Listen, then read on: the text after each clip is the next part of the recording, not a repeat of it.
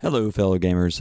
After a long break February, an unexpected break February, we are back. Rolling for Change is back, and this time around we've got an episode for you about Star Wars and gaming. Although, to be perfectly honest, we just kind of broke into geekdom on a regular basis and talked about our love of Star Wars and the various ways that Star Wars has impacted us. But the ancillary, the I don't know if the ancillary idea, the middle idea, the central idea to the podcast was supposed to be to talk about the many, many games that encompass the Star Wars universe and how those games impact us and why it is that we would need to play Star Wars game-based games or any IP for that matter, you know? So I think that we had a great discussion. We are joined by our new friend Dave Johnson, who had a lot of good things to say about his love of Star Wars and the way that Star Wars has impacted his life.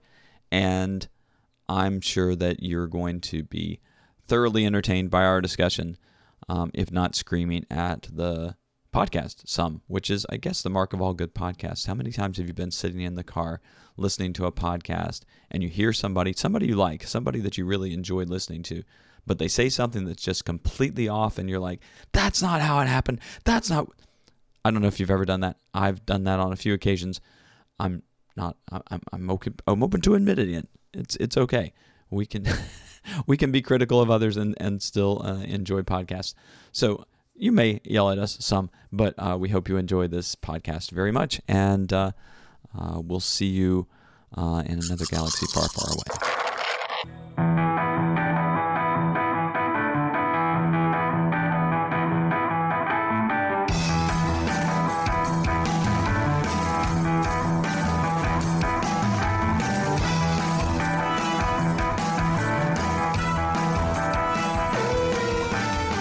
A long time ago in a galaxy far, far away, actually it was 1977, a teenager, well, I wasn't even a teen at the time, watched one film more than any other film I had ever watched before in that year.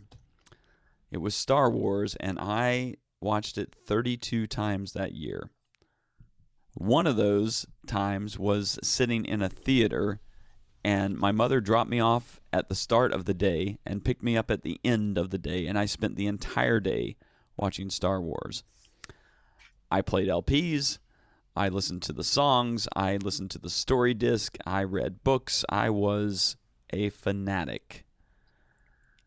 And today I'm joined by two other Star Wars fanatics to talk about, in this episode of Rolling for Change, what it's like to game in the Star Wars universe and why gaming in the Star Wars universe matters.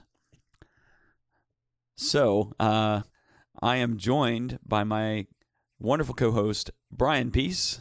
And new co-host, Dave Johnson. I would make an Ewok sound, but I have no idea. So, yeah, I don't. All I've got is Yub Nub. I could do a crate dragon scream, but that'd be really like overload. It would wake my family up and overload the mic. Yeah, okay, we go into the red. That's fine. So hi guys. This of course, this idea came up with the Rise of Skywalker and the opening of Rise of Resistance at Disney parks, and of course, I'm a huge Star Wars nerd, but I'm not such a Star Wars nerd that I could tell you everybody in the cantina in New Hope. But, you know, I think I can probably geek out pretty well on Star Wars. But this is a podcast about board gaming and, well, gaming in general. And I wanted to really get at Star Wars through the eyes of board games. So let's do some quick introductions, especially for Dave, because Dave's never been here on Rolling for Change before. Oh, is that what this is? Okay. I'm just kidding. So Dave, what brought you here besides recommendations from other people? Well, the Star Wars mini, I play all the mini games, and actually don't play Legion, but I paint Legion. I've got two teenage sons that are both into a lot of the games. But for us, like for most people, I think the introduction was X-Wing. For me, had gotten into board gaming, but really was unaware of the whole FFGS, the Imperial Assault, and even Destiny, I think, which in X-Wing, which even non-Star Wars people are aware of it, but I just wasn't. In 2006, it was May of 2016, I had a heart transplant. Excuse me. Wow, that's ugly. Sorry. I'm going to drink here. It'll just be part of your language. That Yeah, we just understand that's this is the way Dave speaks. That's the closest to the Wookiee thing you're going to get from me. But so I had a heart transplant, but prior to that, and I won't bore everybody with the whole long story, but it's a big, long, twisting story. I was in heart failure for about 20 years, and it finally kind of came to a head about the time we moved to Pennsylvania here in 2013, where we live now.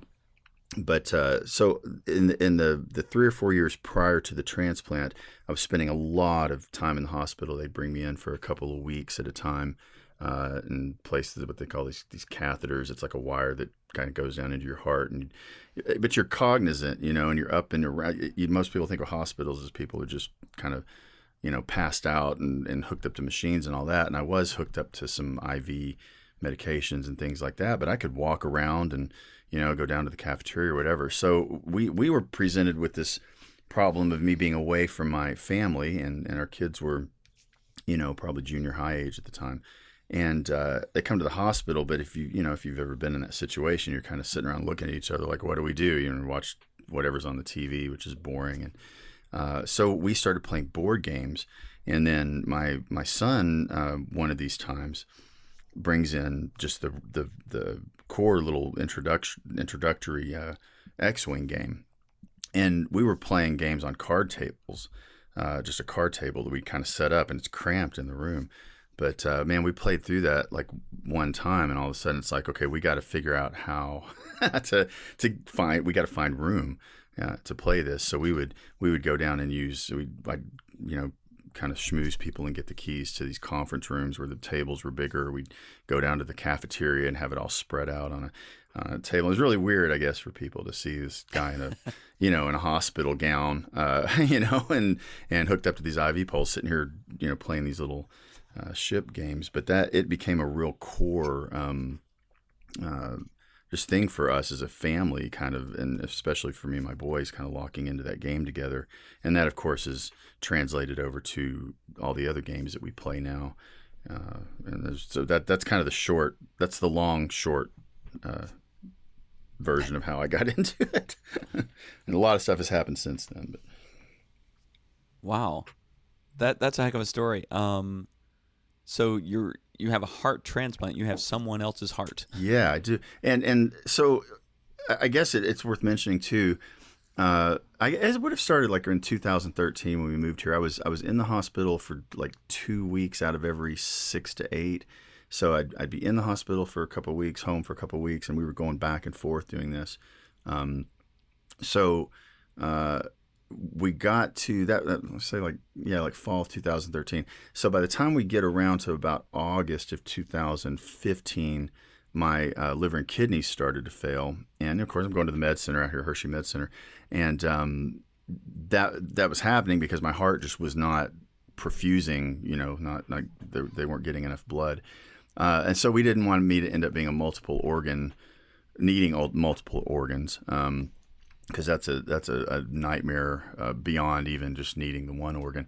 So they have what's called a TAH program out there. It's TAH. It stands for a Total Artificial Heart. So the acronym is TAH. And they actually take it's not an assist device, which a lot of people think of like LVADs and things like that. It's pretty radical. They take your whole heart out and replace it with like a plastic and rubber device that sits in your chest and basically simulates your heart. I'm glad this is like a sci-fi thing, so maybe people are kind of like, wow, it's like something out of Star Trek, So this is in your chest in place of your heart, and it's powered.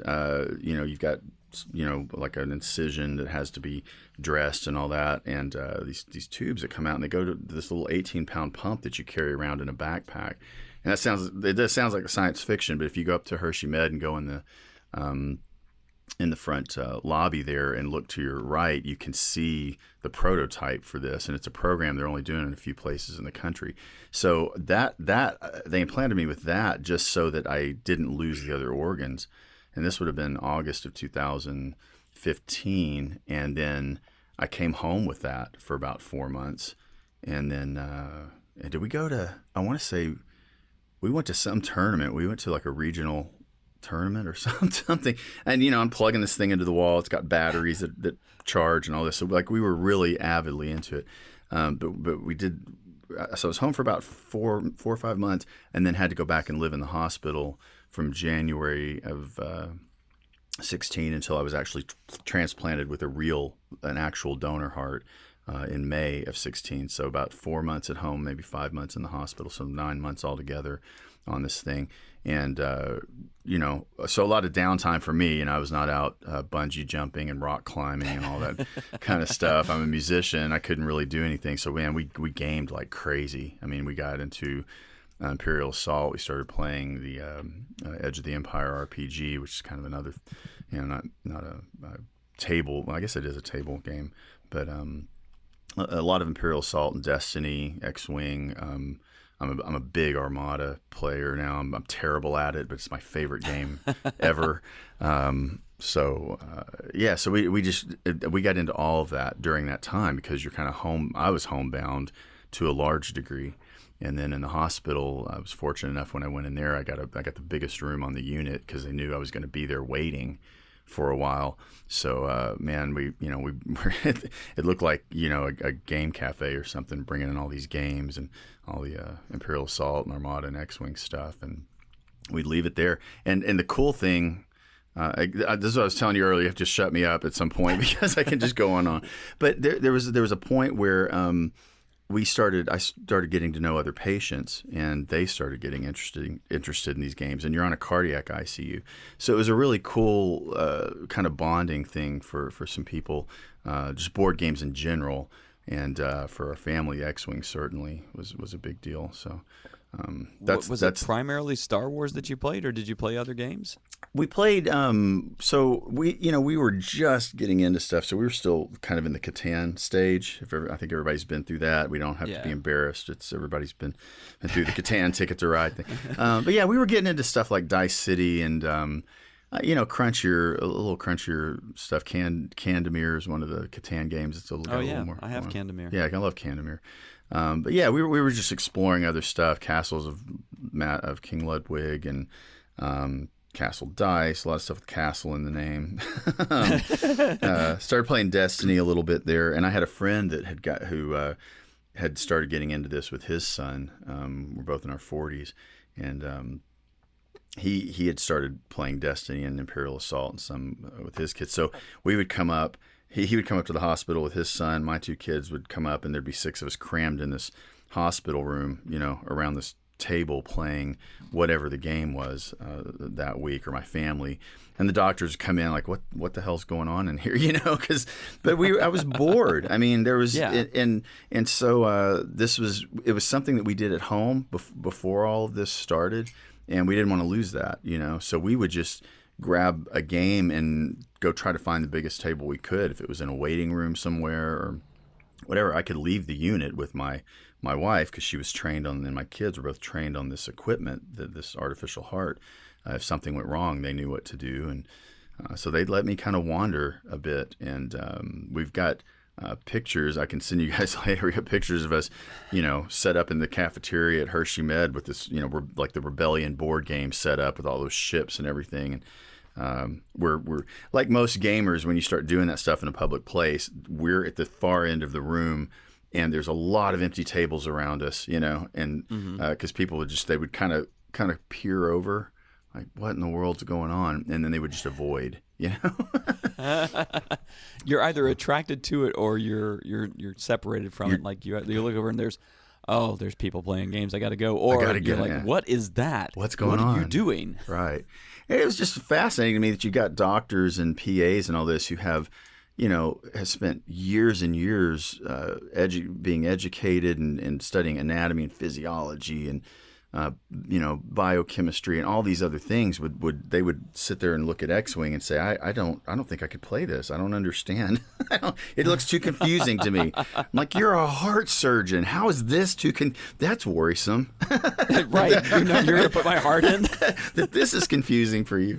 But it was funny, the different reactions, but we kind of became known as that family, the family that plays the games down there, and 1170 was the room I was in. So that was, it just kind of became a thing, and the other patients would wander in from time to time, and we'd play and introduce them to gaming. So that's all pretty inspirational. I mean, you're sure your last name's not Prowse? No, it is not. No. Yeah, it's a wild story. I mean, it's it's one of the reasons I got involved with my whole family were involved with the Bodhana group out in York. Because they try to use one of the initial things that we saw possibly happening was being able to take gaming into some of these children's cancer wards and some of the ICUs where there are patients that are cognizant and they're just sitting there with nothing to do and they're bored, and you get this thing called ICU delirium where people start losing track of time and space and all this. And of course, we all know if you game, you stay sharp. I mean, it exercises parts of your brain that you don't use otherwise in most cases. That has not panned out the way we wanted it to because there's an incredible amount of red tape and insurance issues and payment issues and all kinds of things to do that. But that's ultimately something we'd really like to see with Bodhana is being able to get into some of those spaces where gaming could be such a huge benefit and for families or whatever, and kids that are in there long term, and it's just such a difficult thing the way the medical industry, can I call it the medical industry, is because that's what it is. Is set up. It just makes it very difficult, but we're still working at it. It's interesting. We're all trying to jump through hoops for other people in order to bring games to people and to help people experience the world in a different way. Well, that's really exciting, and I look forward to hearing more about your work to get games in hospitals. But we're going to continue on talking about Star Wars because that's kind of the point of this episode. Yeah. I'll say I've been keeping trying to keep track of the games you've name dropped, and so far you've said you've played the basically the top 4 Star Wars games on Board Game Geek. Yeah. Star Wars Rebellion, Imperial Assault, X-Wing, and Armada. Yeah. Yep. Yeah. And Destiny he's mentioned. Destiny, which is a collectible card game. Yeah, they're getting ready to can that one. I missed Destiny. That's number 5. Yeah, is it number 5? So you played the top 5. Yeah, and Legion's in there. So I know how to play Legion. It's just if you guys play mini games, you guys do Warhammer. Okay. I don't myself. No. Okay, I don't want to go down that little. Well, yeah, that's exactly. So this is like for everybody that does that, and I've got 2 kids, and my wife 2 kids, and we're on a pretty limited income and all of that, and so you find yourself as you're unwrapping. Unboxing your like 3rd core set of Armada, you're like, I'm not going to get into any more of these. And then, 4 weeks later, there you are opening another core set of Imperial Assault or whatever the new expansion, and it just never ends, So we kind of drew the line at Legion because it's just prohibitively expensive, and we don't have time to play the games that we already have enough.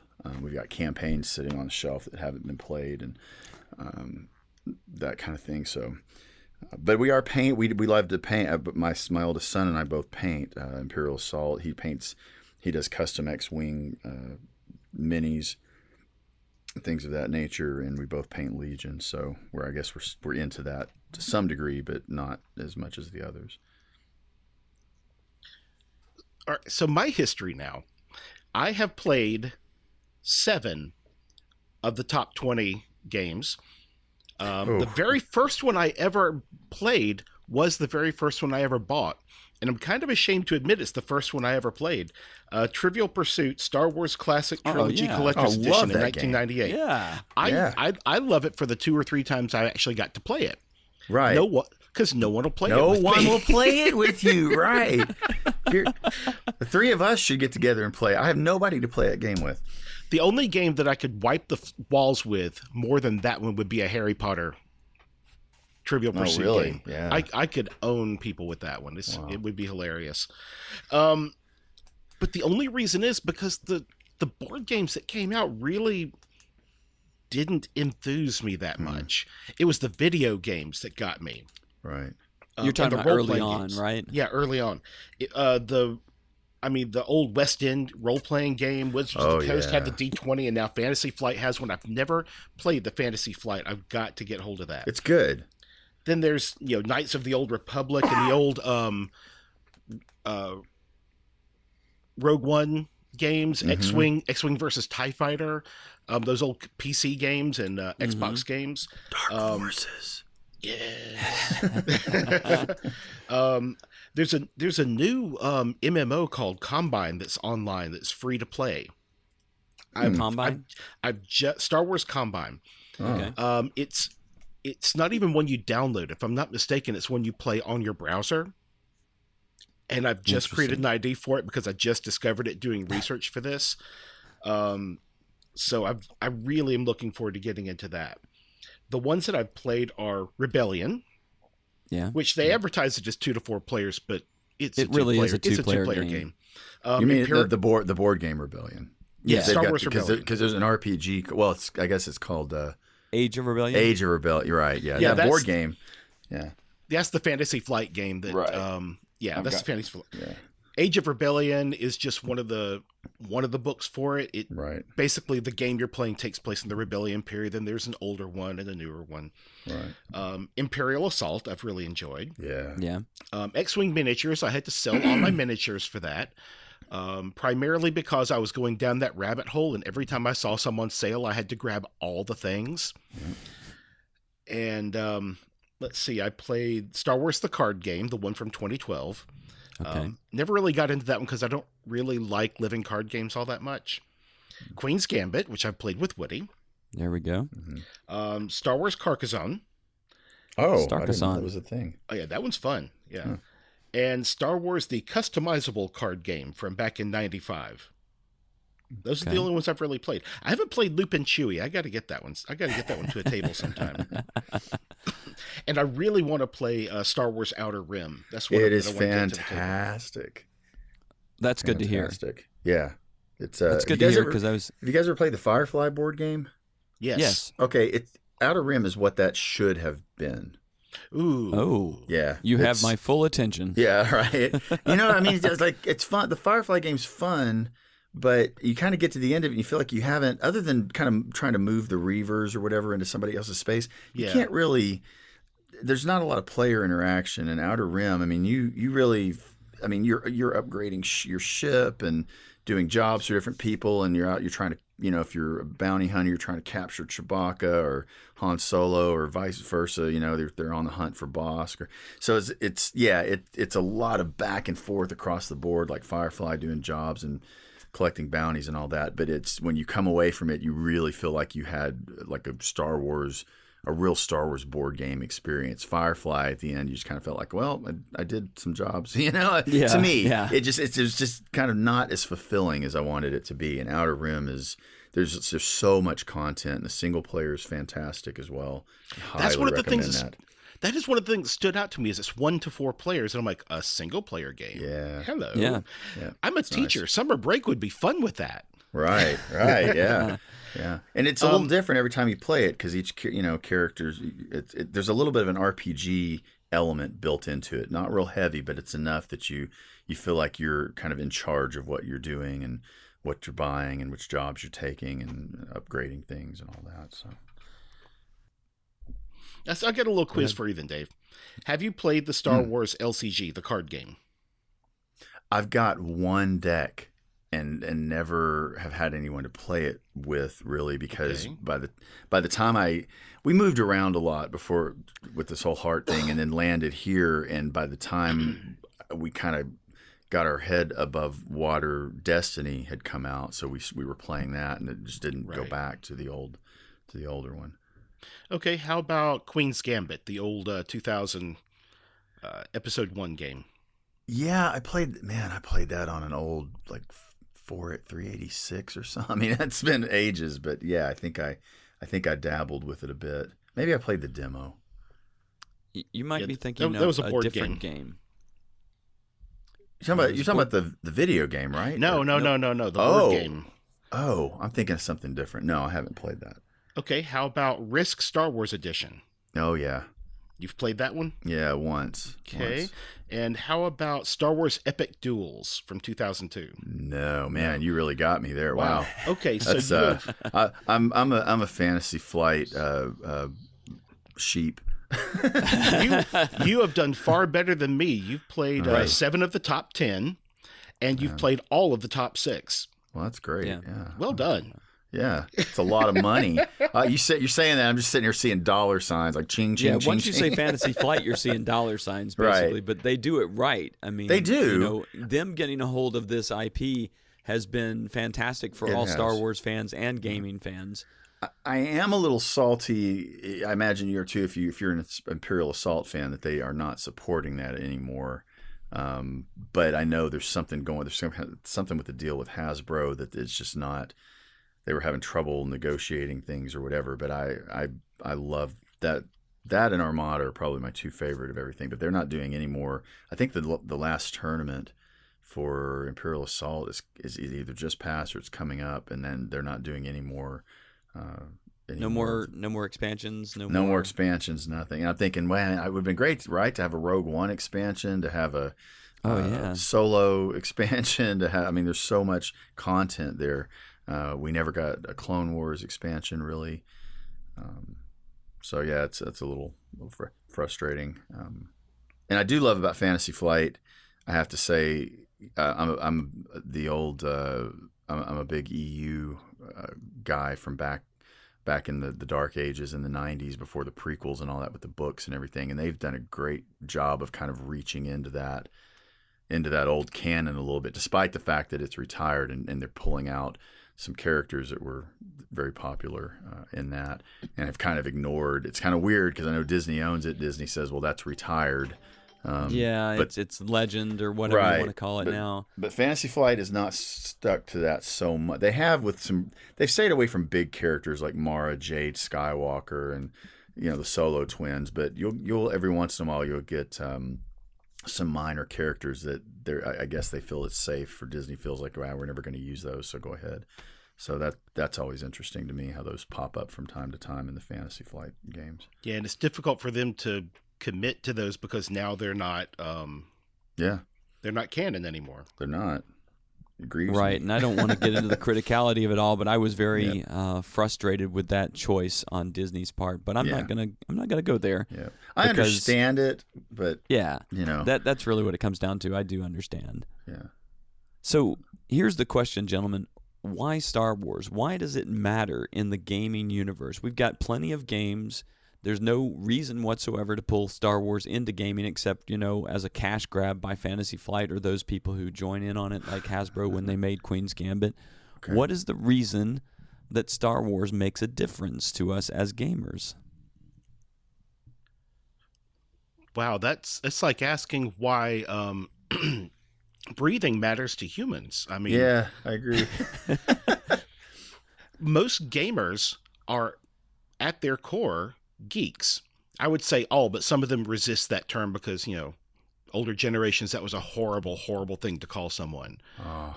But almost all gamers are a combination of geek, nerd, or dork, I mean, let's face it. They are. I'm not sure I'm buying that, but continue on. I've been to PAX Unplugged, man. I'm telling you. I've video footage. Mm-hmm. Yeah. We're a weird bunch. We are. We are a weird bunch. That's certainly true. Yeah.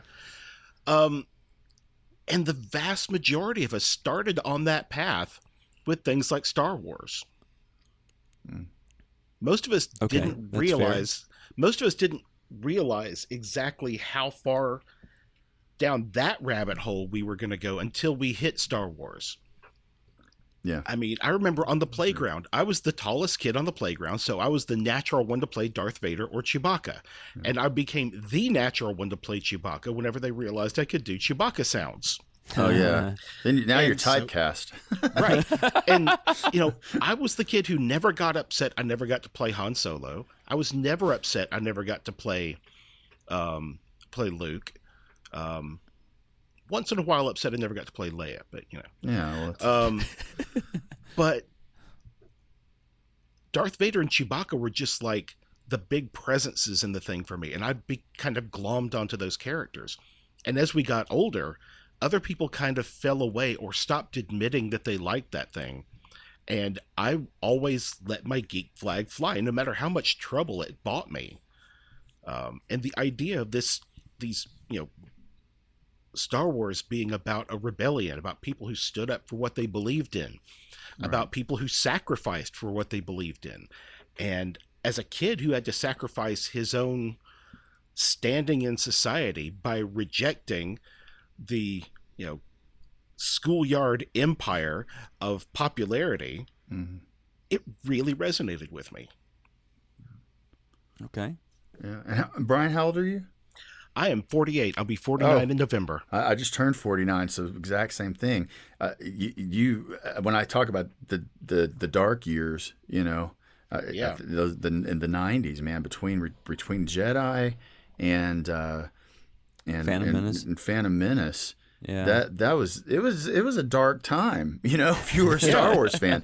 And so, yeah, I mean, my answer to that would be it's. I think, you know, we could go down a whole, you know, rabbit hole with the Joseph Campbell Hero of a Thousand Faces thing. It's this universal story of the underdog's triumph, you know, the triumph over evil and you know, crossing the threshold and all these kind of things. That's a story that resonates, I think, with everybody. There's those universal elements in Star Wars that Joseph Campbell pointed out, that you've got it in the Bible, you've got it in Lord of the Rings, you've got it in, I mean, you could go on and on, right? And so I think there's automatically that appeal. It was like maybe the first time that story had been presented in a futuristic manner, like in this kind of space opera idea. And I, you know, probably much like Brian and most people my age. I mean, I remember sitting in the back of the Chevy Ford, the green Chevy Ford with the wood paneling at the drive-through, you know, in '77. My dad was a big Planet of the Apes and Lost in Space fan and all that, so he was there opening night, and you know, to see this new science fiction movie. And it was nothing like he expected, I guess. And he's not today still like such an avid Star Wars fan, but I'm very fortunate that he was into it enough that he went opening night. And now I can say I've been at every single Star Wars film on opening day, at least, like even Solo and Rogue One and all that. Which remind me later, if we come back, I've got an interesting story about Force Awakens and the artificial heart, but I don't want to get off on that right now. But yeah, I think there's that universal thing, and there's also this phenomenon. You guys will know exactly. Everybody knows this if you've been into Star Wars for a long time. Is, you know, it was real popular whenever I was in kind of elementary school, junior high school. I mean, I had the odd kid that I was in a Battlestar as well, and I remember almost getting beat up because I was wearing a Battlestar shirt one time, like fourth grade or something. But, you know, it was big then. Yeah. And then when Jedi went away, when that original trilogy was done, it was like it went into kind of this dark period, like, okay, it's over. And it was enjoyable. Yeah, like nobody hated Star Wars, but you were really kind of a nerd if you still held on to that. And man, I was like, you know, Charlton Heston of the NRA, like, from my cold dead hands, like, this is Star Wars. Star Wars is alive. This is my thing, you know. And I'm buying the books and buying the comics and anything related to it through those years, and took a lot of verbal kind of, you know, in good spirit. but a lot of verbal bullying in a way for being a grown-up who was still into Star Wars. And when The Phantom Menace hit, I remember days before you could buy tickets on the internet, or at least I didn't know that I didn't buy them on the internet. I slept outside on the concrete sidewalk overnight with about 50 other people to get tickets for it. So when you're into it to that degree, your peers, people your age, start kind of looking at you like, man, something's wrong with this guy. So I feel justified now in having held on to it for that period of time, because I can walk into Walmart and, Joe Blow law, who works at, such law office is in there buying his kid a Star Wars t-shirt. Doctors and Indian chiefs and whatever, like everybody's into Star Wars. Now there's this universal kind of acknowledgement that, this is a great story. It's probably the greatest story of our time. I with all apologies to Harry Potter fans, I love Harry Potter. But you know what I mean? Like now I feel like, okay, those 10, 12 years in there, I was kind of getting verbally beat up and ostracized a little bit and treated like I was just being childish. It's come full circle now, and Star Wars is mainstream. And I'm able to stand back and, in a good spirited way say, aha, see, I told you, I told you that this was worthy of your time and attention.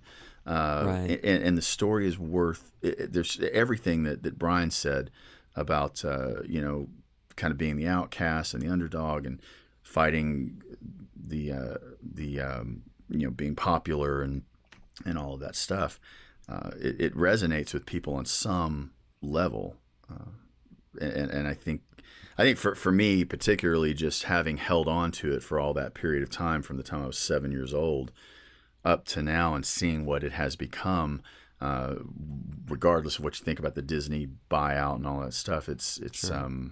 There's a sense of justification. It's kind of like, yeah, man, that this belongs to me, but I'm glad that everybody can share it now. I kept it alive during the 90s, buying the books. And right, some of us kept the flame, and while others we were kind of looked away from us. Right, exactly. It came down to, you mentioned Joseph Campbell, and I think that's a really important place to start, because regardless of what George Lucas himself thinks of the universe he created, which sometime I'm really kind of sad that, you created such a wonderful story, such an amazing thing that touched so many people's lives, and you still see it as kid stuff. Yeah, and that concerns me a lot. But he doesn't understand it. He used the principles of Joseph Campbell's work he wrote with 1,000 Faces. And for those who haven't watched it, there's a really great series with Joseph Campbell in which he spends some time with George Lucas, and they talk about the various, mythological, archetypal themes that are running throughout Star Wars. And you can kind of see why it has this universal appeal and why it's come to be this huge thing that it's become. Because now, if you look at Walt Disney World now, the most popular thing in Walt Disney World now is Rise of the Rebellion. Mm-hmm. To get into that, okay, so personal stories here. I had to get up at 5 o'clock in the morning, and that's not even as early as most people have gotten up. Get to the park by 6 a.m., and I was there with probably maybe 5,000 people waiting to get into the gate. And even then, you get in the gate maybe 7 o'clock, and even at 7 o'clock, you're sitting there, you're on an app, and you're trying to get your boarding pass to get on Rise of the Rebellion, and everybody's waiting around in the park all day for their boarding pass to come up. And if you get in the first 112 or so, you're probably pretty likely to get a chance to ride this. But the thing about it is that is completely flooding the parks right now. Yeah. In January, Disney World is typically much deader than it is right now. And then you look even farther, and you have Disney concocting this idea of creating a hotel that creates, oh my God, this is amazing. It creates tours through space on an Imperial cruiser, and you are on that cruiser for, I think, 4 or 5 days. And that's your experience. You don't leave the cruiser. You see the world outside the video windows of the cruiser itself, and you experience whatever you experience on the ship. So it's a virtual cruise ship in space. And this hasn't opened yet, but it will be opening, I think, in 2021.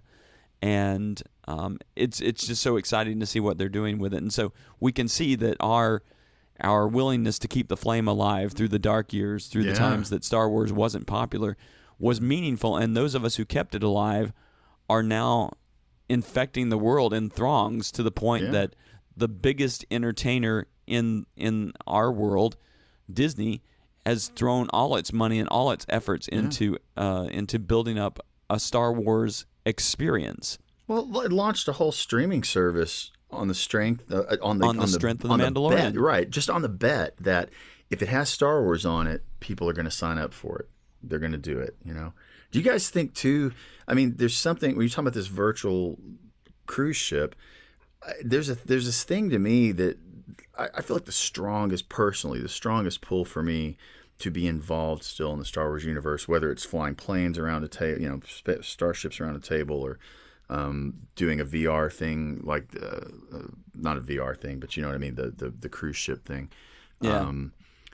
Everything from that to the role playing games. I think there is such a strong desire or compulsion with these characters. Like the characters are so strong and their stories are so compelling, is a better way to say it, that it's like you want to be them, you know? You want to inhabit, not necessarily that you want to be Han Solo or be Princess Leia, but you want to inhabit that universe.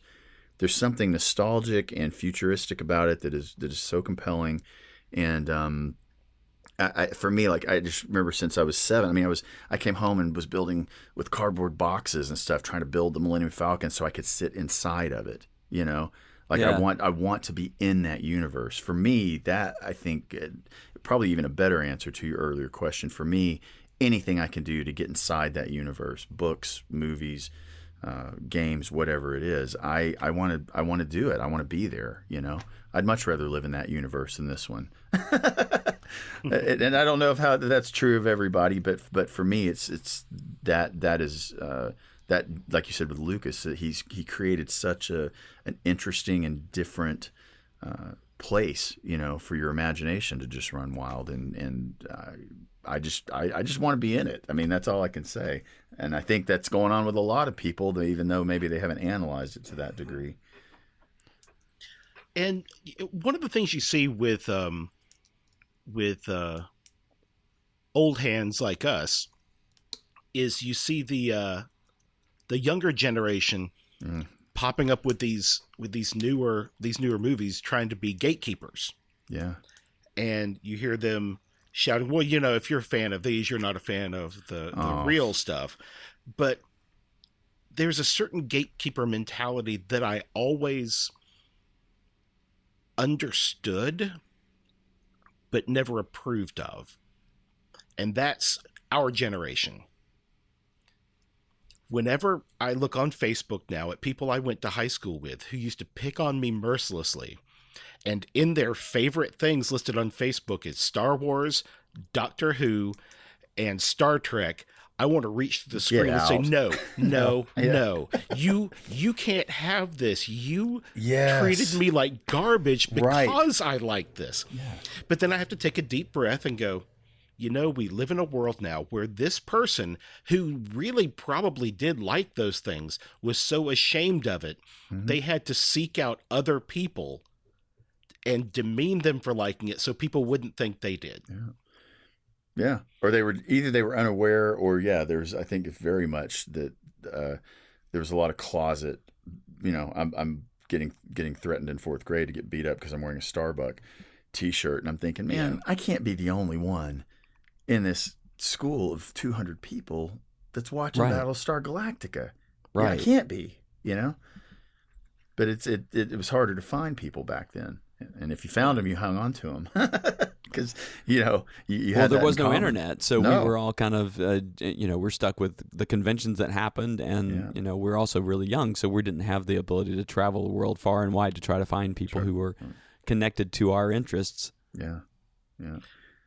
Because I remember hearing whenever Phantom Menace came out, I remember hearing people who I used to know just talking about it. And I'm like, you really went to see that? You little son of a... Yeah, I know. Well, and it's just things like, and I have a tendency to fall into that sometimes.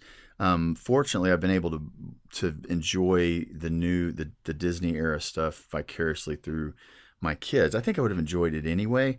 But my first reaction when Disney said we're going to do a new movie and we're going to have Mark Hamill and Carrie Fisher, I said I don't want to see that. I don't, because we had just been through the Indiana Jones thing, and I was still like in trauma from, the Crystal Skull. Like Crystal Skull. Yeah, I'm like, I do not want to see Carrie Fisher playing Princess Leia with dentures, or whatever. Like, I just don't want to see it. And then, of course, it was very different from what I had imagined it would be. But a little bit of that grumpiness crept in, and the huge. All the media craziness that surrounded it, and I thought, where were you guys when Shadows of the Empire came out, or where were you when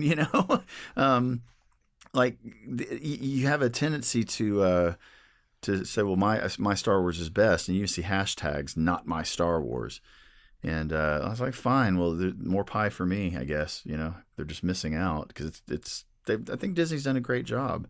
And again, coming back to the gaming thing, the games alone are a testament to, the popularity of it. And, you go to something like PAX Unplugged, X-Wing takes up more space almost than Warhammer anymore. Yeah. It's such a huge and thing. Same with Armada as well, because that's even bigger, Yeah, it takes up more room. So it's...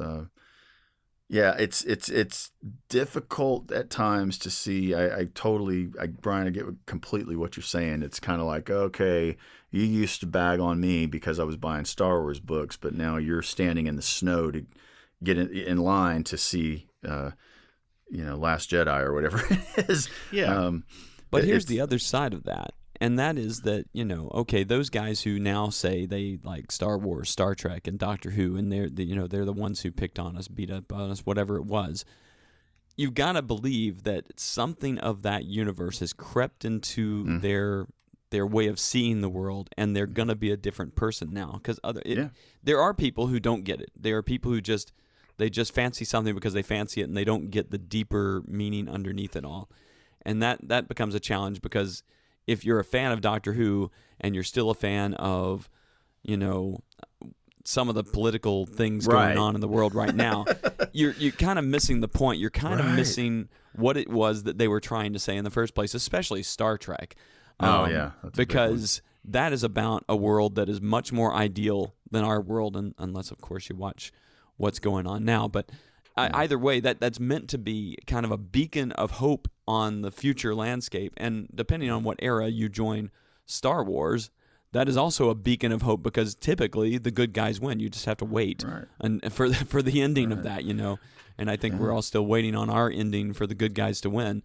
Yeah. But well, especially if you're into the expanded universe, they don't go into this much in the films, but in the expanded universe, women did not hold rank in the Empire. That you certainly weren't going to find. Thrawn was the most oddball character because he was a chiss, and the Empire. It talks. There's a lot of discussion in the novels and the EU Legends canon now, where it talks about the Empire being xenophobic and enslaving aliens, or treating Wookiees like they were 1/3 of a person or whatever, this kind of stuff. You know what I mean? And you don't get that in the movies a lot, and I understand why they're not too heavy-handed with that.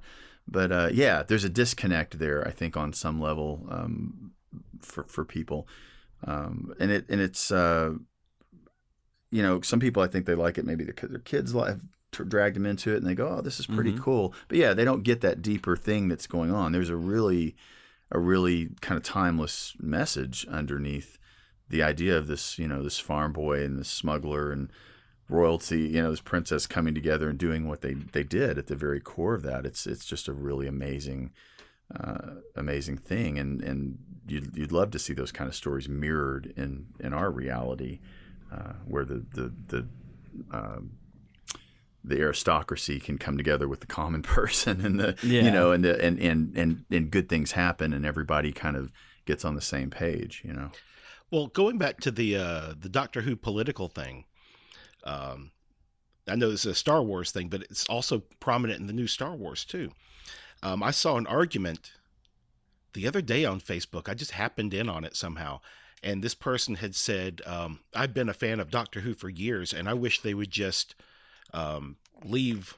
He said, I don't mind them having a woman doctor. That's not the point. I just wish they'd keep their politics out of it. And the person replied back and said, if you're not getting a fan of Doctor Who, if you've been a fan of Doctor Who for years and you're just now noticing the political slant in this show, holy cow, you got to look at the only thing that's changed between what you liked and what you didn't like, and that's the female lead. Yeah, if that's the thing that made you really understand the political leaning of this show, then I think that the character has done exactly what it needs to do. Yeah. You need to pick at that scab a little bit, you know, so to speak, kind of see what's underneath there, because there's something else going on, you know.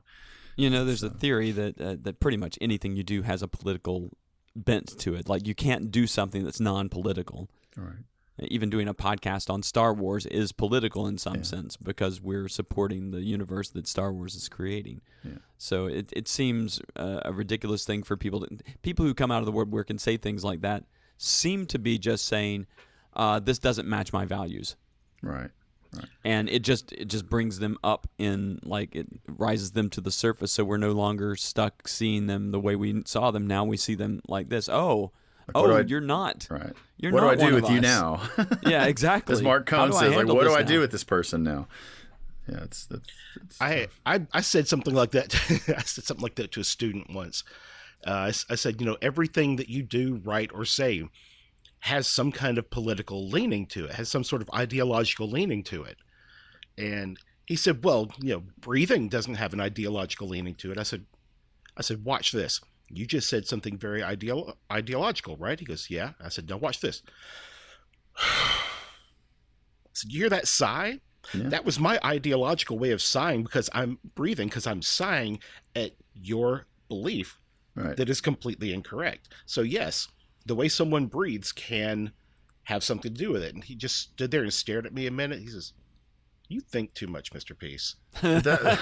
Which is not a thing. You can't. I don't think you can do that. I don't think it's possible to think too much. You know, and you know, it's even. I think there's a thing right now where people are really on this bandwagon of you know, the Kathleen Kennedy and all these are trying to insert politics into Star Wars, just like with Doctor Who. And I'm like, you know, if you didn't really get the idea of who the Empire was and what the rebellion was in about the first 30 seconds of the first film, I really don't know how to help you at this point. If you're 9 movies in and you think that people are artificially inserting diversity and women in leadership roles and all that, did you see the first film? Do you remember? Yeah, you didn't make it through things in the way that I did. That first corridor scene with Princess Leia, it tells you every single thing you need to know about what's going on politically in that universe at that moment, you know? Yeah. I mean, they said, look, it's a princess who needed saving. She needed someone to open a door. Right. The minute they opened the door, the first thing she did was grab someone's laser rifle and say, thank you, I'm going to take this and I'll defend myself from now on. Thank you. Right. And you're doing it wrong. Yeah, exactly. Into the garbage chute, Flyboy. Yeah, exactly. I mean, that's just part of the whole thing. And, you know, the books, it's one of those things about when you go deeper into something, you know, you start finding all kinds of other stuff. The people that don't think about it a lot are not going to be the ones to go read the books and play the games and all these things. Even in the video games, you know, you find a lot of the more heavy-handed political stuff in Star Wars. The books are really, really heavy with that. I think more than the games, but it's even in the games. It's everywhere in that. So I was going to ask that: is it in the games? Do those things that drive us to the Star Wars universe, do they exist in the games, and do they allow us to experience Star Wars in a way that further enhances our understanding of those things? Boy, that's a tough one. I don't know. And I'll come with the answer, actually. I know the role-playing games do. The role-playing games, absolutely. Absolutely. Edge of the Empire and Rebellion. Even the old, what they call is it D6 or D8? What's the... Yeah, the West End games, the D6. West End, yeah, even that one. I've never played it, but I've read through the core book. So tell me how it does show up in the RPGs then. As with any RPG, I think it depends on the GM, Sure. how much they're infusing that in there. But I don't know. I think in any RPG, you're inherently going to have opportunities for that stuff. I don't know if Star Wars is especially that way. I play a female character in the Edge of the Empire game that I'm involved in, and one of my sons does, and it's not necessarily there's nothing to that other than just, hey, we think it would be interesting to play the character in this way. A lot of that's, of course, I'm sure inspired by Princess Leia and Mara Jade Skywalker and some of these really strong Jaina Solo, some of these really strong female characters. Rey, so I guess I could see it in the RPGs that, like, if you're coming to it as a Star Wars fan, you have no problem with a female lead. Going back to the Doctor Who thing, we bought into that immediately with Rey in Force Awakens. Like, sure, it's not Finn, it's her. Okay, I'm good. When's the next movie coming? Yeah. So you're kind of coming to the table as a Star Wars fan, I think, with those. That kind of mentality already, and hopefully the GM is doing that. I know that's not always the case, but I think that's one way. And just you can play any kind of character you want, but that's in any RPG. So I don't know. Dungeons and Dragons and Pathfinder and some of these were more male centric from the outset. You can always tell from the cover of the book because the female character is always wearing this ridiculously small metal bikini, as her armor. You're not gonna get that in the Star Wars universe, really. So I think there's a little bit of a difference there.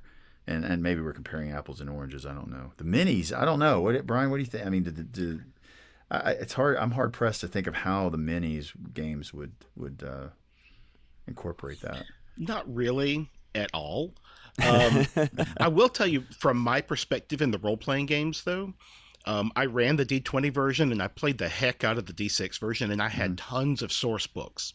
Right. And in reading the source books, they lay out how the ideology for the Empire, the Rebellion, and the different other factions in a way that they could never have done it in the books, because they have to do it through story in the books and the movies. In the source books, they can come right out and they don't do the show, don't tell. They do the tell. Mm-hmm. Your game is supposed to do show, don't tell. But as the game master, you need to know that the Wookiee race was enslaved by the Empire, and they were, and because they had a natural ability with engineering, which is why Chewbacca was doing most of the repairs. He's a mechanic on the Millennium Falcon, because he was a trained mechanic. Yeah.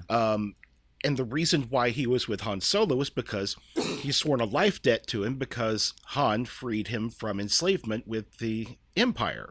Right. So you get all this backstory. You get to find out how xenophobic the Empire is, because as you're talking about different races and you're talking about the different factions, they come straight out and say the Empire does not have women in lead roles. Right. The Empire does not have aliens in lead roles. Up until Thrawn came in, and Thrawn came in with the Timothy Zahn novels. Right. And you had, was it Dahlia? Is that who I'm thinking of? Yeah. I think so. But the whole idea of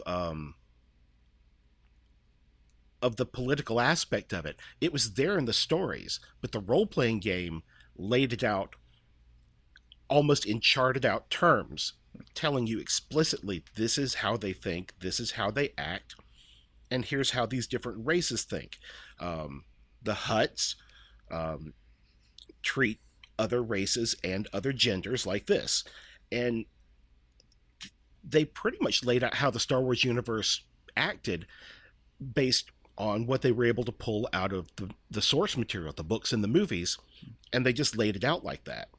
They never come straight out and say that women are not part of the Empire structure. You just look around the ships and you make note of that. Right. Yeah. They never come straight out and say that we do not allow, aliens, non-humans, to be part of the Empire. You just look around and notice there are no aliens as part of the Empire unless they're being hired as bounty hunters. And even then, you look at how they treat them. Behind Darth Vader's back, they're like, why do we have this scum on board?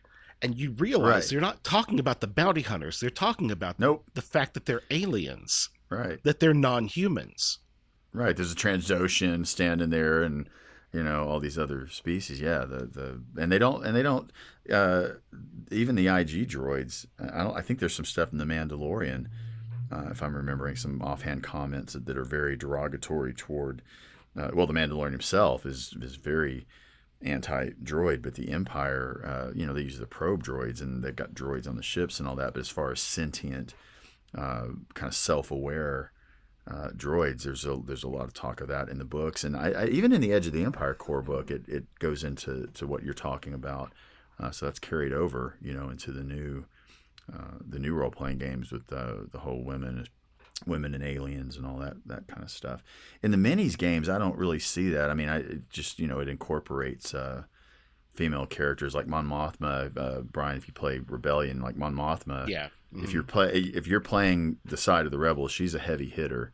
I mean, she can go up against Palpatine in these diplomatic missions and things like that. So you get Leia and Mon Mothma are not kind of like side characters. They're your go-tos for rightly so, because these are the roles they played in the movies. So I think anything like that naturally carries over from the movies, but it's not explicit in the board games or the minis games that I can think of. And one person in a kind of a discussion of the same thing said, well, Mara Jade was, the Emperor's. The Emperor trained her. I said, yeah, notice he kept her a deep, dark secret that he never told anyone, even Vader, about. Yeah.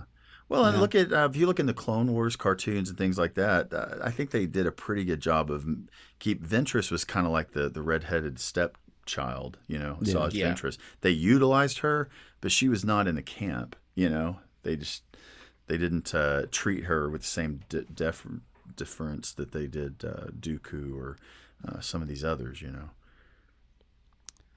So there's some value in playing the Star Wars universe, maybe because, like, if you're coming to the Star Wars games and you've never experienced Star Wars, I'm not sure that you'd get out of it what you get out of the movies. Right. But if you have engaged in the movies, you've engaged in the books and all the different media that exists in Star Wars, and you get the opportunity to play in that world, it probably just brings it home more, the things that you're already dealing with. And when it comes to the minis, maybe not so much, because really just playing war games at that point, you're not really, unless you're playing Imperial Assault or something, you really don't have a storyline. Right. I mean, as far as I know, you don't really have a storyline that's going along with that. The Armada campaigns you don't really have do a little bit, but there's not much. Well, I mean, there's a great deal we can talk about the themes of it. And as a literature teacher, that's one of my things, Holy right? cow, man, yeah. But I mean, I do appreciate games like X-Wing and Armada, because part of Star Wars really is the spectacle. Okay. I mean, you can't ignore the spectacle of it. I mean, what was the best part of Phantom Menace that made you forgive them almost for Jar Jar Binks? Duel of the Fates? Yeah, there were several for me. I mean, I'm probably not as hard on those movies as a lot of people are, but I don't think I am either. But yeah, Duel of the Fates was incredible. I mean, the lightsaber duels, the Colosseum battle, and Clone Wars. I'm talking about just the first movie. Oh, the pod race. I was going through it thinking, oh God, if they just didn't have Jar Jar Binks in it, I would love this movie. And then you get to the end, and you had that fight with the fight between the three. Yeah, and I'm like, it was incredible. This saves the movie for me. Yeah. Okay, this is good. Yeah. So.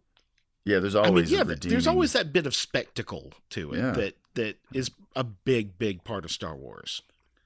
And the other thing that I would hope that happens for people who, like, I don't know if you want to call them casual fans or whatever, like the guy that's buying the T-shirt for his kid at Walmart, that guy, who's never read a book, never anything. So maybe they sit down and they play one of these games. When you're playing Outer Rim, you're picking up characters like Hera from Rebels. You're picking up Ahsoka, from Snips from Clone Wars.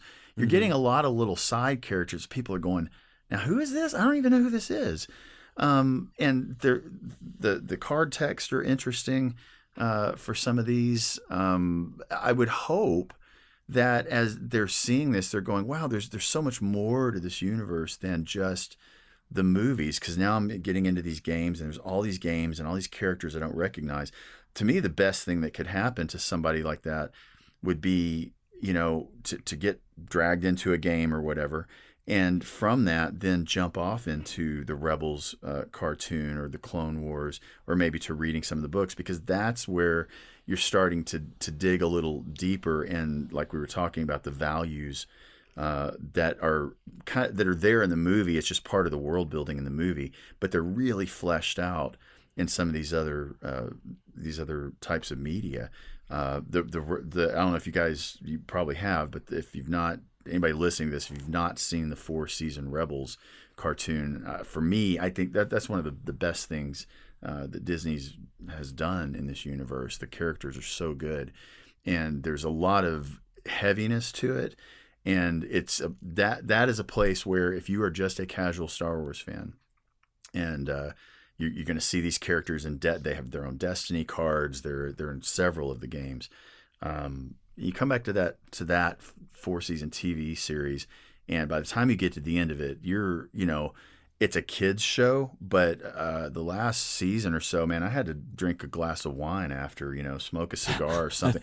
It really made me contemplate serious real life things, and the way that I think about life and my interactions with other people. And that sounds in geekdom, we all know that this happens all the time whenever you sure. But for the guy buying the T-shirt for his kid at Walmart, he's like, really? Star Wars does that for you?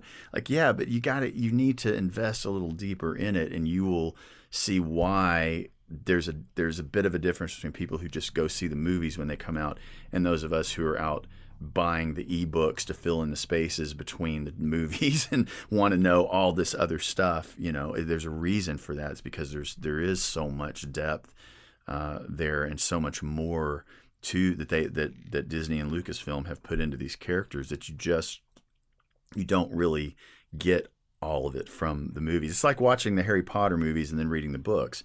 You're like, wow, Tonks is a huge character, in these books. Yes. Where was she in the movies, So I think there's value in that. Yeah. I'm sorry. No, go ahead. Sorry, I thought you just rounded out.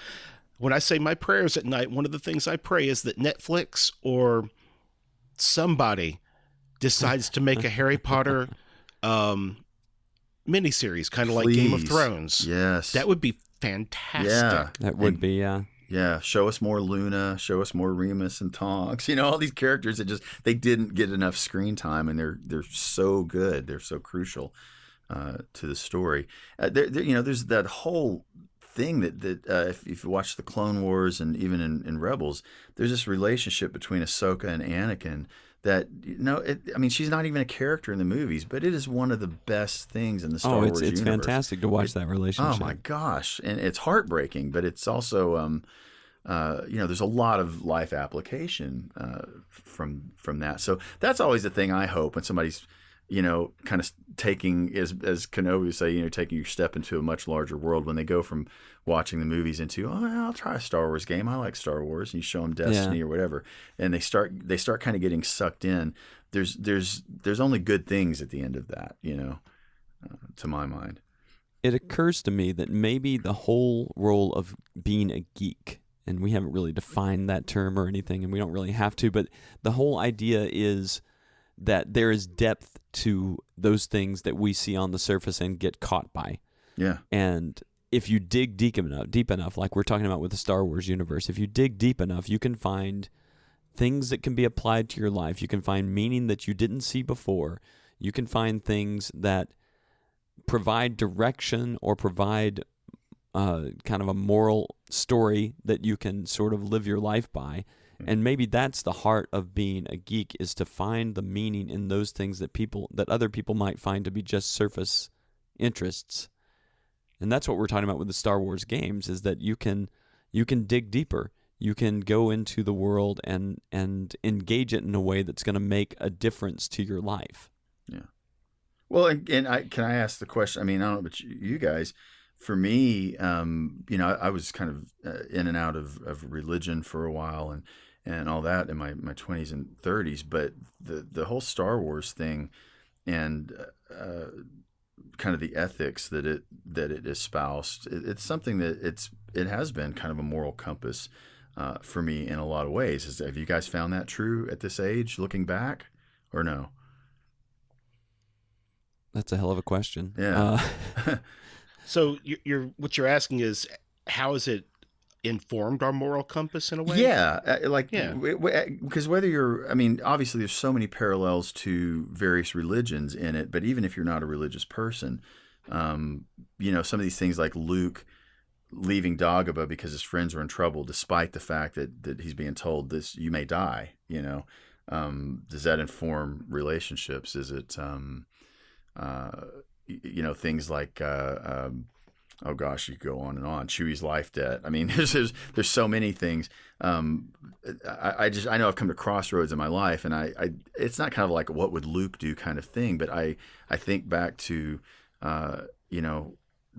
different choices that characters made in the movies, books, or whatever, and I wouldn't say I live by those, but it definitely, I think it's ingrained in my kind of ethical DNA, if you want to put it that way.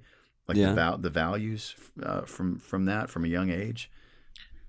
Okay, so this is an interesting topic I was actually just thinking about, and it comes from a perspective, like I've said in other episodes, I'm bipolar type 2, and so over the course of my life, when I was younger, I was actually type 1, and I mellowed out, I guess, over the years. But Star Wars helped me in a very, very real, tangible way. Watching the movies, you watched how Luke succeeded or failed based not necessarily on his actions, but his intention behind his actions. Or even his abilities. Right. But mostly because of his intentions, especially in Empire. Right. Empire ends on a down note. He loses his hand. And frankly, Han and Leia and Chewie would have been fine without him showing up. Lando was worse. Lando was going to let them go anyway. He was going to figure out a way to get them out anyway without Luke ever showing up. Luke only made things worse on himself by doing that. But why? He had the best of intentions going there, but when he got into the fight with Darth Vader, which he didn't even need to get into, he got into it out of anger. Right. So he was not being mindful of his own intentions for doing things, his own reasons for doing things. He told himself it was for this reason, but really it was for that. And then in the final movie, he centered himself. He was able to control his emotions and be mindful of how he was reacting to situations. He let himself slip once during the battle because the Emperor goaded him on. Right, but then he was mindful. He had studied the way to be mindful of that, even before mindfulness was a buzzword. Right. And recentered himself on his purpose for being there. Right. And reminding himself how he needed to react to situations. And as a kid growing up, the idea that he did not, me wondering, why did he even go after Vader? Oh, because he was ticked off at him. His goal was to save these guys, and he saw them. Yeah, but didn't go after them. And Leia even told him it was a trap. But while he was there ostensibly to save his friends, really he wanted to be there to face Vader. A little bit of a hero complex there too. I blew up the Death Star. I can go, Right. So throughout my life, that's been a big thing for me is, like I said, whenever mindfulness came along, I was like, oh yeah, that's kind of how I survived my adolescence and adulthood. I wasn't even diagnosed until I was 47.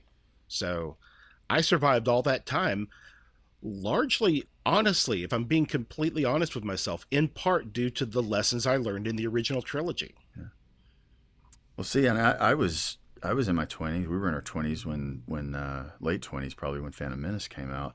And my favorite moment, and this is going to sound like blasphemy for those people our age who grew up with the original films, my favorite moment in the whole Star Wars universe is in the Phantom Menace and you talk about mindfulness, when Qui-Gon Jinn. Qui-Gon Jinn, that wall comes between him and Darth Maul, and he sits, he just kneels down and meditates. It's like everything that's good in the Star Wars universe, every value, every kind of lesson that's there is embodied in that, because he is just calm in the center of this horrible situation. And look at what Darth Maul's doing. Maul is just pacing back and forth, staring, exuding hate. Yeah, and so you you find yourself in those life situations, for me at least, where I'm just ranting and raging and all of this, and I'm thinking, there's such a message there that like a picture tells 1,000, or a picture's worth 1,000 words, and that contrast of how I'm behaving right now is really it's just the outward evidence of what's going on inside. Qui-Gon was centered; he knew who he was. Darth Maul didn't. He didn't. He was lost, and he was pacing, angry, and all this. So that was, to me, if Lucas did anything right in the prequels, I think that moment was just brilliant in terms of just teaching something like a life value and teaching something without really saying anything. I thought that was incredible. There's a few things that hit me that have stayed with me, and you talk about Star Wars becoming a moral compass. There's just a few moments in the series that have just stuck with me. The first one is Luke on Dagobah going into the dark cave, and Yoda says, he asks, Yoda, what's in there? He says, only that which you take with you. And so Luke chooses to take his lightsaber with him, right? Or is it? Yeah, lightsaber. He takes his lightsaber. He takes his blaster pistol. That blaster pistol. That's so he right. takes all. Because he says your weapons. But he takes all of his weapons. And right, all of his and so frustration that's what he and all of finds his inside in this kind of mirror universe that he enters into. Yeah. That's what he finds inside. So that whole idea of only that which you take with you is kind of ridiculous or not. Whether or not it's proven out, I have no idea. But it's always been kind of a bylaw for me, is that I don't engage in things that are going to come back at me if I'm not going to be able to handle those things. Yeah. And so that kind of feeds me. I can see that. Another moment that feeds me is from Qui-Gon Jinn, and it's just a ridiculous short moment. It doesn't really matter in the course of the whole story, but Qui-Gon and Obi-Wan and Jar Jar are in the vessel that goes underwater. I can't remember the name of it. Yeah. And they're being chased by this monster fish, and this other fish comes along and grabs the fish, and Qui-Gon just kind of offhand says, always a bigger fish. A bigger fish, yeah. And it's such an important moment, because that realization that hierarchy does not work as much as we would. I mean, there's always going to be something. Yeah. There's always going to be somebody on top of somebody on top of somebody. Yeah. And so those kind of moments are the ones that really feed me. And I'm sure there's a lot more I could point to. Right. Obviously, the one with Qui-Gon sitting in front of Darth Maul has always been a go-to for me about how I'm going to handle myself when I feel like I'm raging on one side of the equation. Because even though I'm not Qui-Gon and I'm not Darth Maul, I have been both in terms of my emotional response to things. And when I catch myself being Darth Maul, I'm more likely to move myself to Qui-Gon, because I'm like, that's not who I want to be. Right. But I have to catch myself. I have to have the reflection. And having that reflection in the world and the media has made a huge difference to me. Huh. Yeah. Going back to that Dagobah reference you made, that was the genesis of the idea that it's not the world against me. It's not always me against everything in the world. That sometimes, if you're not paying attention to what you're doing, you could be your own worst enemy. Well, that's what I say. He carried in there. It wasn't just, the weapons, obviously. That's the big thing. But everything that he'd been experiencing, it's like he was frustrated, he was confused, he felt a little lost, he was, expecting Yoda to, his expectations had not been met. There was all this other stuff, this inner turmoil that he took in there with him, which if he had done the Qui-Gon Jinn thing right then and said, well, before I go in there, let me chill out for a minute and just kind of remember who I am and remember what the point of all this is, then maybe that would have turned out differently, But I don't know. He took the weapons in, so I think you're going to find what you're going to find. But It's there, and like you, Woody, you said this earlier. It's frustrating to think that, people are taking all this stuff away from these movies, and the literature and everything else, and Lucas is just kind of oblivious to it. I get frustrated by that, but at the same time, I think you find meaning. You can find meaning in anything if it's personal to you, and speaks to you in where you're at in life. And I could get into a whole. I mean, there's so many applications for that, and Firefly and Battlestar and all these other, geek, nerd things. But yeah, Star Wars has always been the big one for me when it comes to that. It seems like there's always something, no matter what you're facing. There's always some kind of applicable thing. The Qui-Gon being the big thing. Well, and because like I mentioned earlier, going through the heart transplant and all that. I mean, you're in this constant panicky fight or flight state, and people are sticking things in you, and I'm needle phobic, and so all this, and it's like I can be on one side of that gate or on the other side, and I really want to come out at the end of all this having been Qui-Gon, not Darth Maul, because I've seen both, so that image is just kind of burned into my brain when it came to all that stuff. So yeah, there's just so many. I mean, we could sit here all day and cite different moments. Yeah, it would be very easy, because even the newest one for me would be, never underestimate a droid. That's right, yeah. But exactly. that has more meaning than just the simple statement that it is. Yeah, right.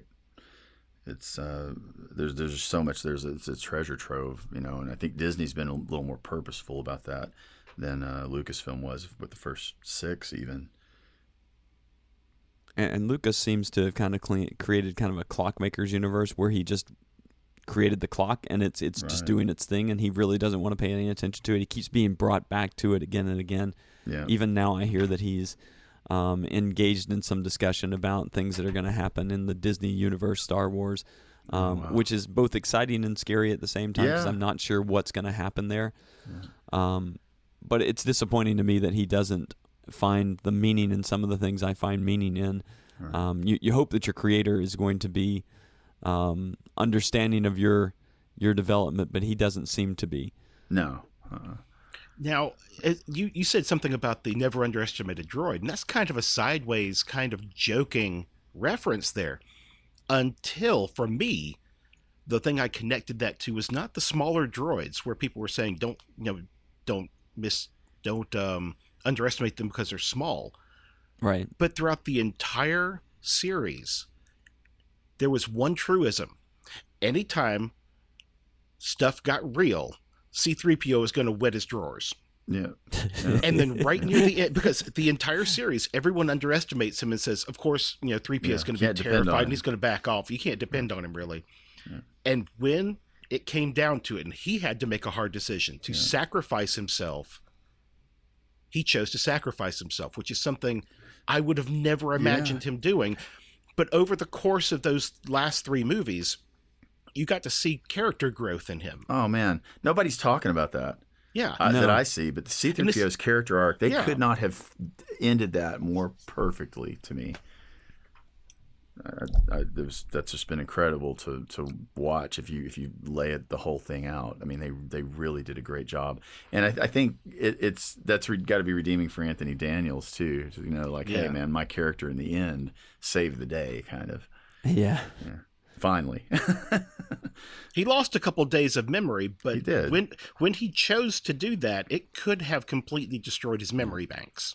Well, that was terrifying. I don't do spoilers, but in the trailer, that was the most horrifying, intriguing part of the trailer was when he said he was taking one last look at his friend. Like, what's going to happen? Yeah, here, right. Oh my God, it's the last movie. Anything could happen.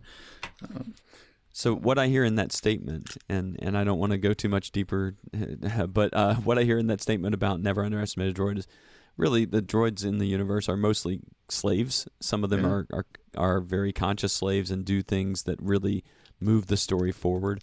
R2 is a hero throughout the series, whether anybody makes that realization or not. But it really comes down to never underestimate a slave. Yeah. Never underestimate, don't underestimate someone who's playing a role. Yeah. And that's powerful in and of itself. Yeah. Yeah, definitely. So there's been so much to talk about, and gaming in the Star Wars universe is huge right now. Even if Imperial Assault is going away, which makes me sad because I haven't really got to really engage it as much as I wanted to. I'm finding more and more player. I mean, I don't know where else in the country if that's going on, but in the Harrisburg area, there's significantly more people playing it now than there was a year ago, which is, I don't know why that is. Maybe it's the game's cheaper now. Or something. I don't know what's going on. I think it's still in the $60 range because it's just so many minis and so much material. Yeah. Unfortunately, I'm sure that everyone's going to grimace when I say that my copy is still in shrink wrap on the shelf. Yeah. Although I have played it a few times. Right. You know, that's part of my own legacy is this shelf full of unplayed great games. Yeah. But your shelf of shame. My shelf of shame, exactly. But I do know that there's an app for it now, and that you can play it using the app, and I think that's fantastic, and I really want to get into that world sometime soon. But there's just so much to do in the Star Wars universe, and the fact that these games are bringing it home is really nice to see. I'm still a huge fan of Queen's Gambit. For a while, I was saying things like the best thing out of Phantom Menace was Queen's Gambit. I'm not really of that mind anymore, but it's still a fantastic game. It's a fantastic way to sort of, it's mostly a war game and a miniatures game in the sense that you're trying to battle on three fronts. There's really not a lot of philosophy going on in it, but it's a neat little game and not available anywhere anymore. It's like $300 on Amazon right now or something. But there are so many games out there, and I can't imagine that there aren't more coming with, having now seen The Rise of Skywalker, having now seen The Mandalorian. I'm sure that Fantasy Flight is going to up its game and start creating new games in the universe, and I'm excited about that. I'm not of the mind that, as one person said to me, that the games are just games with Star Wars thrown over the top to try to sell them because they're not good games. I'm not of that mind whatsoever. No, I'm impressed with what I've seen. 10 years ago, but with Fantasy Flight, that's sure. not the case With Fantasy at all. Flight coming along, you have a much different sort of thing going on. And even though X-Wing was just a reskin of some earlier dogfight games, it's still fantastic. It's one of the better versions of that, I think. I think 2.0, which a lot of people I know sold everything and jumped ship when the 2.0 thing happened, but I think that was the attempt to make it its own thing rather than just a reskinned version. I mean, the mechanics are much the same, but I think it has a much stronger individual personality now than the original one did. Since they kind of revamped some things. It was Wings of War, right? Is that the one I'm thinking of? That was the original version of this. I think so. Dogfight in the sky. Really well done idea. I love everything about that. Yeah. So yeah, we've kind of pointed to it. I think the idea that Star Wars gaming in the Star Wars universe matters because it engages us in the Star Wars universe, and it hopefully brings some of that home. At the very least, it continues the story outside of the media that already exists because we're now part of the story, which is exciting.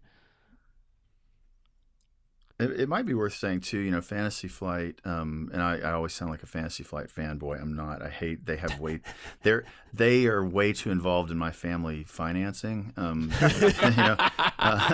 Is the way I say it. But and Brian, if you play these games, it's really incredible the way that they have taken individual characters and things that these characters did in the movies that you notice, and they've translated that into the way that the characters work in the games. In Imperial Assault, if you kill the Greedo character, he gets a last shot at you, before he leaves the board. I mean, that's just one small. But even if you look at the way that Wedge and Tycho and Lando and all these guys, the things that their ships are able to do in X-Wing, you're like, oh, that they did that maneuver in Return of the Jedi, or that, it would make sense that that Wedge would be an escort, or would have this keyword, or in Destiny, it's just really interesting to me the way that they have taken such care with these characters to make sure that whatever they're doing in the game, it's something that their character would have done in the movie, or it's an ability or an asset that they would have brought to the table in the movie. I would have never thought you could do that, but they've done a fantastic job of that. Yeah, anytime I hear that they've gotten a license for some property that I like, I just start rubbing my hands together. Oh, they got the Cthulhu license. Oh, nice. Yes, right. They got Battlestar Galactica. Yes, this is going to be fantastic. Yeah. If you've played the Game of Thrones card game, the way the houses work and the different things that they do, it's great. It follows the books, you know. It's definitely not a reskin in that sense. Their Lord of the Rings games are just dripping with theme. Really? See, I've not played any of those. Yes, those are really good. That is one thing you can say for them that you can't say for a lot of games that get these IPs. So ultimately, even though we've talked about Star Wars, we've ultimately talked about the way that IPs matter in the gaming universe, because it brings us closer to the things that we already love in the first place. And so we could easily do a Battlestar show. We could easily do a Lord of the Rings show. We could do a Star Trek show. Although I don't think they've done a really good job of bringing the Star Trek universe to the board game arena. But we could do that, because if you engage in something and you love it and you can bring it to life on the table, I think that's just a fantastic situation. Any final thoughts before we close out? Anything you feel like you gained from our discussion here today that you didn't have before, or anything else you guys want to say? It's been great talk. I love being able to use these references like the dark times, you know, in the 90s, and you guys know what I mean. Like, there's a shorthand for people, you know, that our age that kind of been there from that from way back. So that's I've definitely enjoyed the conversation in that sense. I appreciate you guys having me. I think I talked probably more than anybody, but it is something I'm really passionate about, Star Wars in general, but the gaming aspect, it's just been such a huge thing for me and my family. So, and I don't get to talk about that very often. So this has been really, really fun. Excellent. Side note, something I just popped in that leave you guys with a little food for thought. Talking about never underestimating a droid. Yes. Do you remember in the very first movie, in order to get R2 to play the entire Princess Leia thing, Luke popped off the control node, which allowed him to escape. Yes. They never said they put it back on him. Yeah. So the first 3 movies, he was under their control. They could control what he did. And he had to be part of the stories. But from A New Hope on, he was part of the rebellion on purpose. Yeah, he was his own agent. He chose to sacrifice himself getting in the back of Luke's X-Wing. He chose everything that came from that point onward. Yeah. And that's why Leia says never underestimate a droid. Because deep down, I think she became aware of that. She noticed, hey, this guy doesn't have a control node.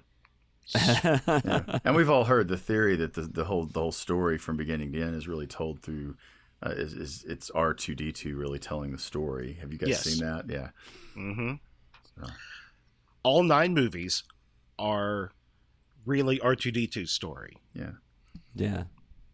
I love that. It's an interesting way of if anybody listening to this, if you haven't watched the movies in that way and thought about it, just pay close attention to R2 and with that in mind, you start seeing things you didn't notice before. Because the minute he got that control node popped off, he joined the rebellion before Luke did. Yeah, he did. He was good to go. Oh yeah, he was all on board. Yeah, that's a good point. The minute that thing popped off, first thing he did was, screw you guys, I'm going to go find Obi-Wan Kenobi. Yeah, there's bigger things going on than the oil bath here or whatever, you know. That's funny. All right, guys. Well, thank you so much for talking to me about Star Wars and gaming. And we made it through the whole episode without talking about Monopoly. That's so good. Drink. Yeah. I almost did, but you guys got into another topic of conversation right at the beginning when Dave said something about playing Catan and we all had that phase. We all had that phase. I was like, we did an entire episode of Monopoly. No, you got nothing on us. Sorry. Oh my gosh, yeah. I still like Catan in a way. I still do too. There's a lot of nostalgia attached to it, for me. Which is part of the Star Wars thing too. A lot of nostalgia and memories and all that. But sometimes I try to go months if I can without thinking about Monopoly. It's like a game I play with myself. How long can I not think about Monopoly? Every Dave, now you and should then listen to our Monopoly episode that we just did very recently. I will do that. That sounds. I can see Dave just walking through, walking into a restaurant, going to sit down, and go, God, why? What happened? Why is there Star Wars? I just thought of Monopoly. Yeah. Sorry, it just popped into my head. The guy wearing a top I lost hat. the game. The guy wearing a top hat over there, and now I'm just yeah. If you go through Target or Walmart or whatever, and you hit one of those end caps, you just stand there and you go, why? I don't understand why. I have that experience from time to time. But. Why are you looking at Monopoly? There's a far greater world. Yeah. Exactly. You want to kind of stand there with the sign like "Friends don't let friends play Monopoly." Yeah. All right, guys. Thank you so much. Yeah, and thank you. For everybody else out there, keep on rolling for change and use the Force. May the Schwartz be with you. Yeah. Always. All right. Thanks. Thanks so much for joining us for the Rolling for Change podcast. Rolling for Change is a member of the Geek Therapy Network. To find more of our amazing geeky podcasts, set coordinates for network.geektherapy.com. If you wish to contact us, you can email us. We are gamers@rollingforchange.com. Talk to us on the Geek Therapy Discord. That's geektherapy.com/Discord. Our Twitter handle is @RollForChange. The theme music you're hearing is by Rocket Scientists, purveyors of galactic tunes and a good choice for a cantina band. You can find their music at bandcamp.com/Rocket Scientists. No banthas or womp rats were harmed during the making of this episode. We look forward to your custom in the future. Keep on rolling for change.